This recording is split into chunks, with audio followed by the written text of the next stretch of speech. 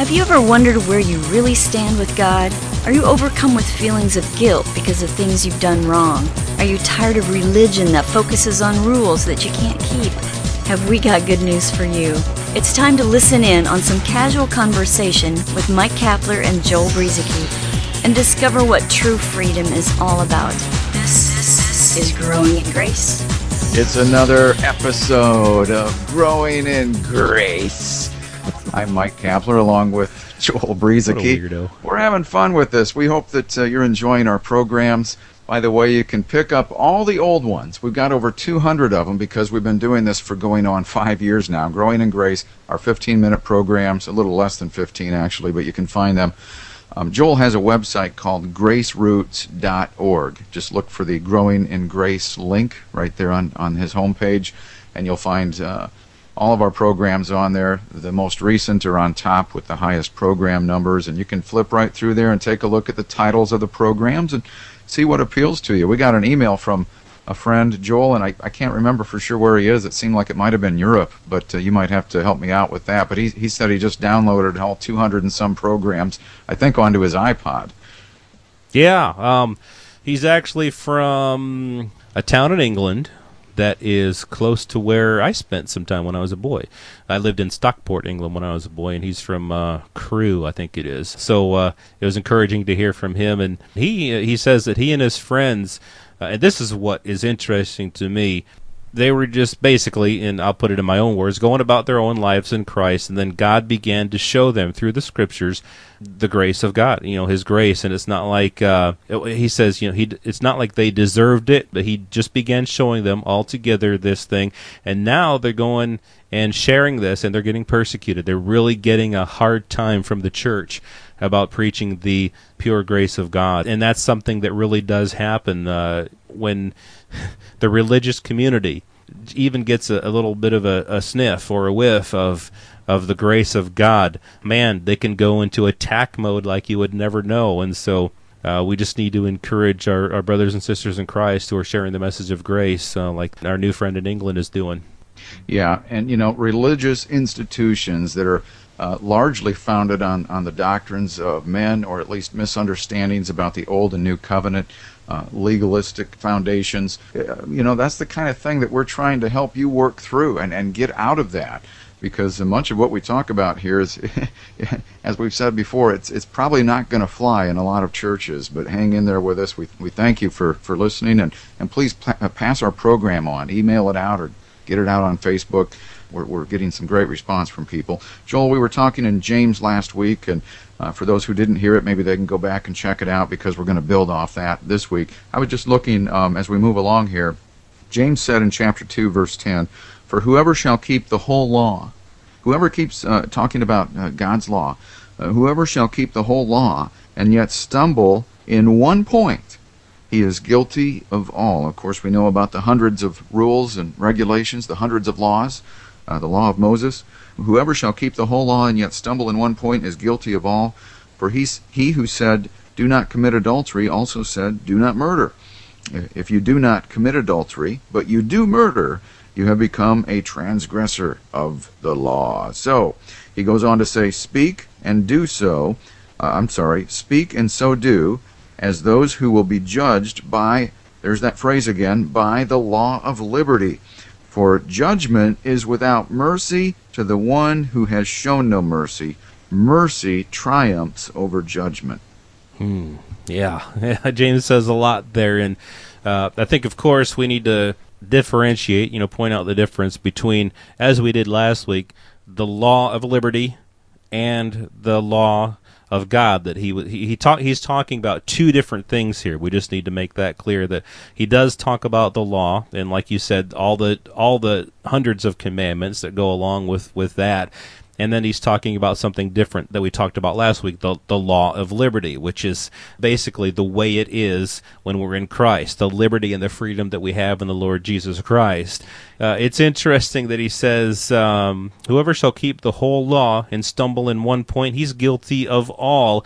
And some people would say, you know what, that's not fair. But his point here is that, as he goes on to say, the same God, and I'm putting it in my own words, the same God who said, "Do not commit adultery and do not murder," he said he said all of these things. And so if you, for example, don't commit adultery, but you do murder, you've become a transgressor of the law. So even if you don't fall short in everything, if you fall short in one thing, you stumble in one point of the law, you're a transgressor of the law. So that's the point.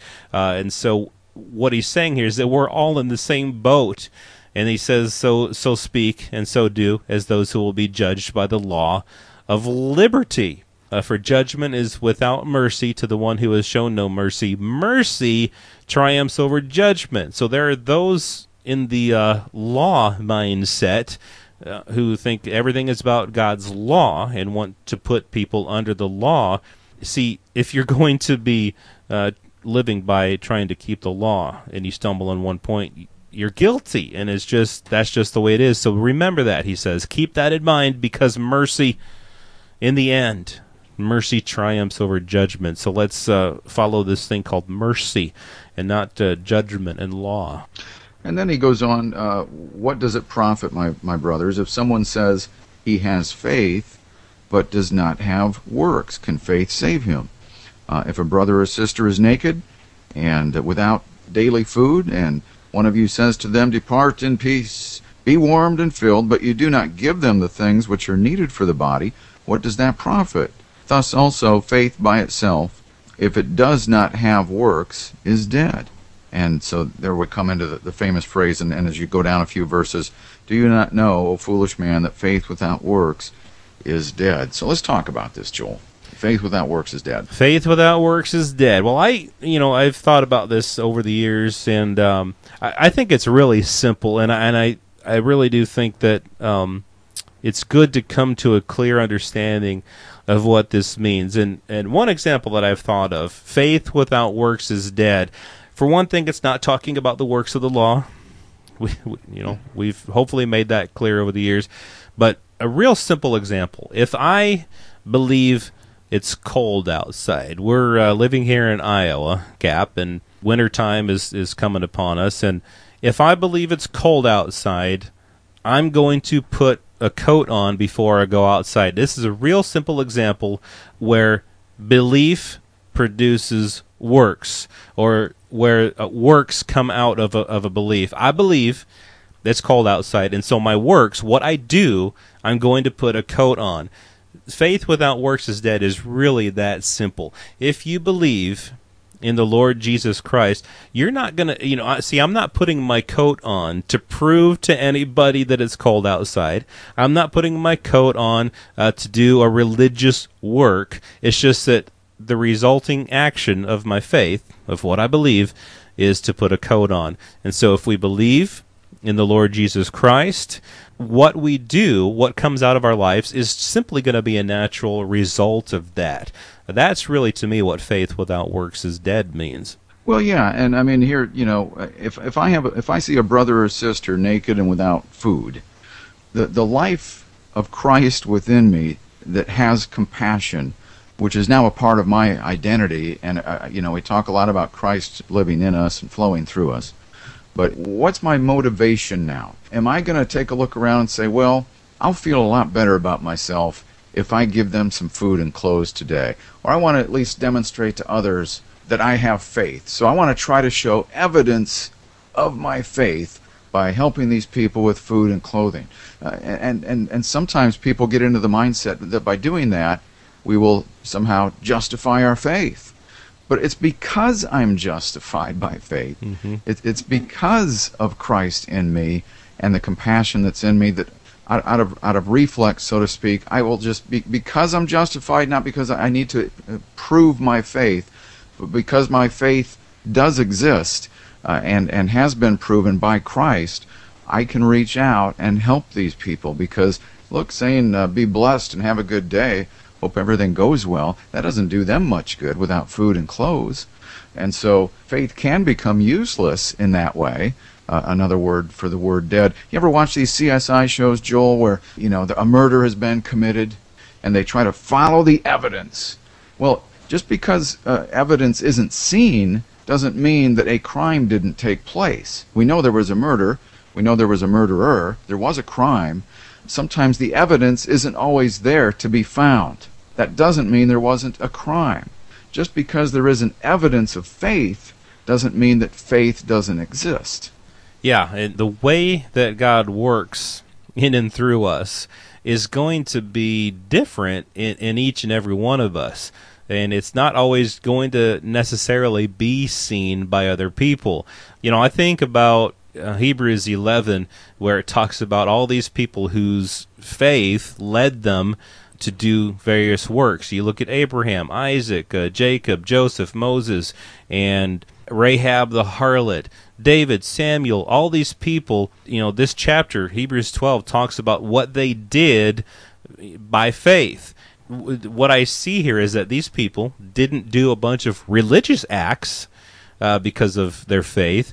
It's just that they believed God in whatever their circumstances were in life, and their works, or what they did, simply came forth from that. And there were times in these people's lives when you look at their lives, and they did some pretty nasty, rotten things at various times in their lives, but yet they're still called people of faith. And there were times in their lives, I'm sure, when you're not going to see a whole bunch of activity flowing, so to speak, from their faith. And so just because you don't see works doesn't mean that you don't have faith. We just need to remember that our faith isn't in our works. Our faith isn't in the things that we do out of faith. Our faith is in the Lord Jesus Christ. And really, as Galatians puts it in the King James Version, which I think is, in this case, a really accurate thing, we live by the faith of Jesus Christ. Not just faith in Him, but by the faith of Jesus Christ. And so that will show itself in various ways. But we can't live our lives day to day thinking, oh man, I just don't think I'm doing the things that I'm supposed to be doing. We just got to rest and put our trust and hope where it belongs, in the Lord Jesus Christ. Well, Joel, there are those who can do great imitations. I don't know if you've ever heard comedians or others who can imitate somebody, and if you had your eyes closed, or you were just listening to them, the things that they do or say, you might really think it was somebody else when it was really just an imitation. Look, there are people who don't have faith. There are people who don't know Christ, and yet they perform good works continuously, helping others who have health problems, those who need food, those who need clothing, and so on. And that's good. The world would be a better place if we had more people like that. My point is that there are those who can do good works completely apart from faith. And then there are those who have faith, and you may not always see the evidence of works. And I guess that's the point I'm trying to make, is that there are imitators out there who are, and the reason sometimes we have dead works, even though they look good on the outside, externally, they look like good works, they're doing it out of the flesh, or to even try to justify themselves. We no longer have need to do that anymore, because we've been justified, as the Apostle Paul has said, we are justified by faith. So next week, we'll talk about somebody you might be familiar with in the Scripture. His name is Jesus. He did a lot of good works, but did he even take credit for those good works? We'll talk about that next time on Growing in Grace. This has been Growing in Grace with Mike Kapler and Joel Brizicki, heard weekly on Gracewalk Internet Radio and other online sources around the world. To access hundreds of past programs, visit graceroots.org. Share it with a friend and listen again next week for more Growing in Grace.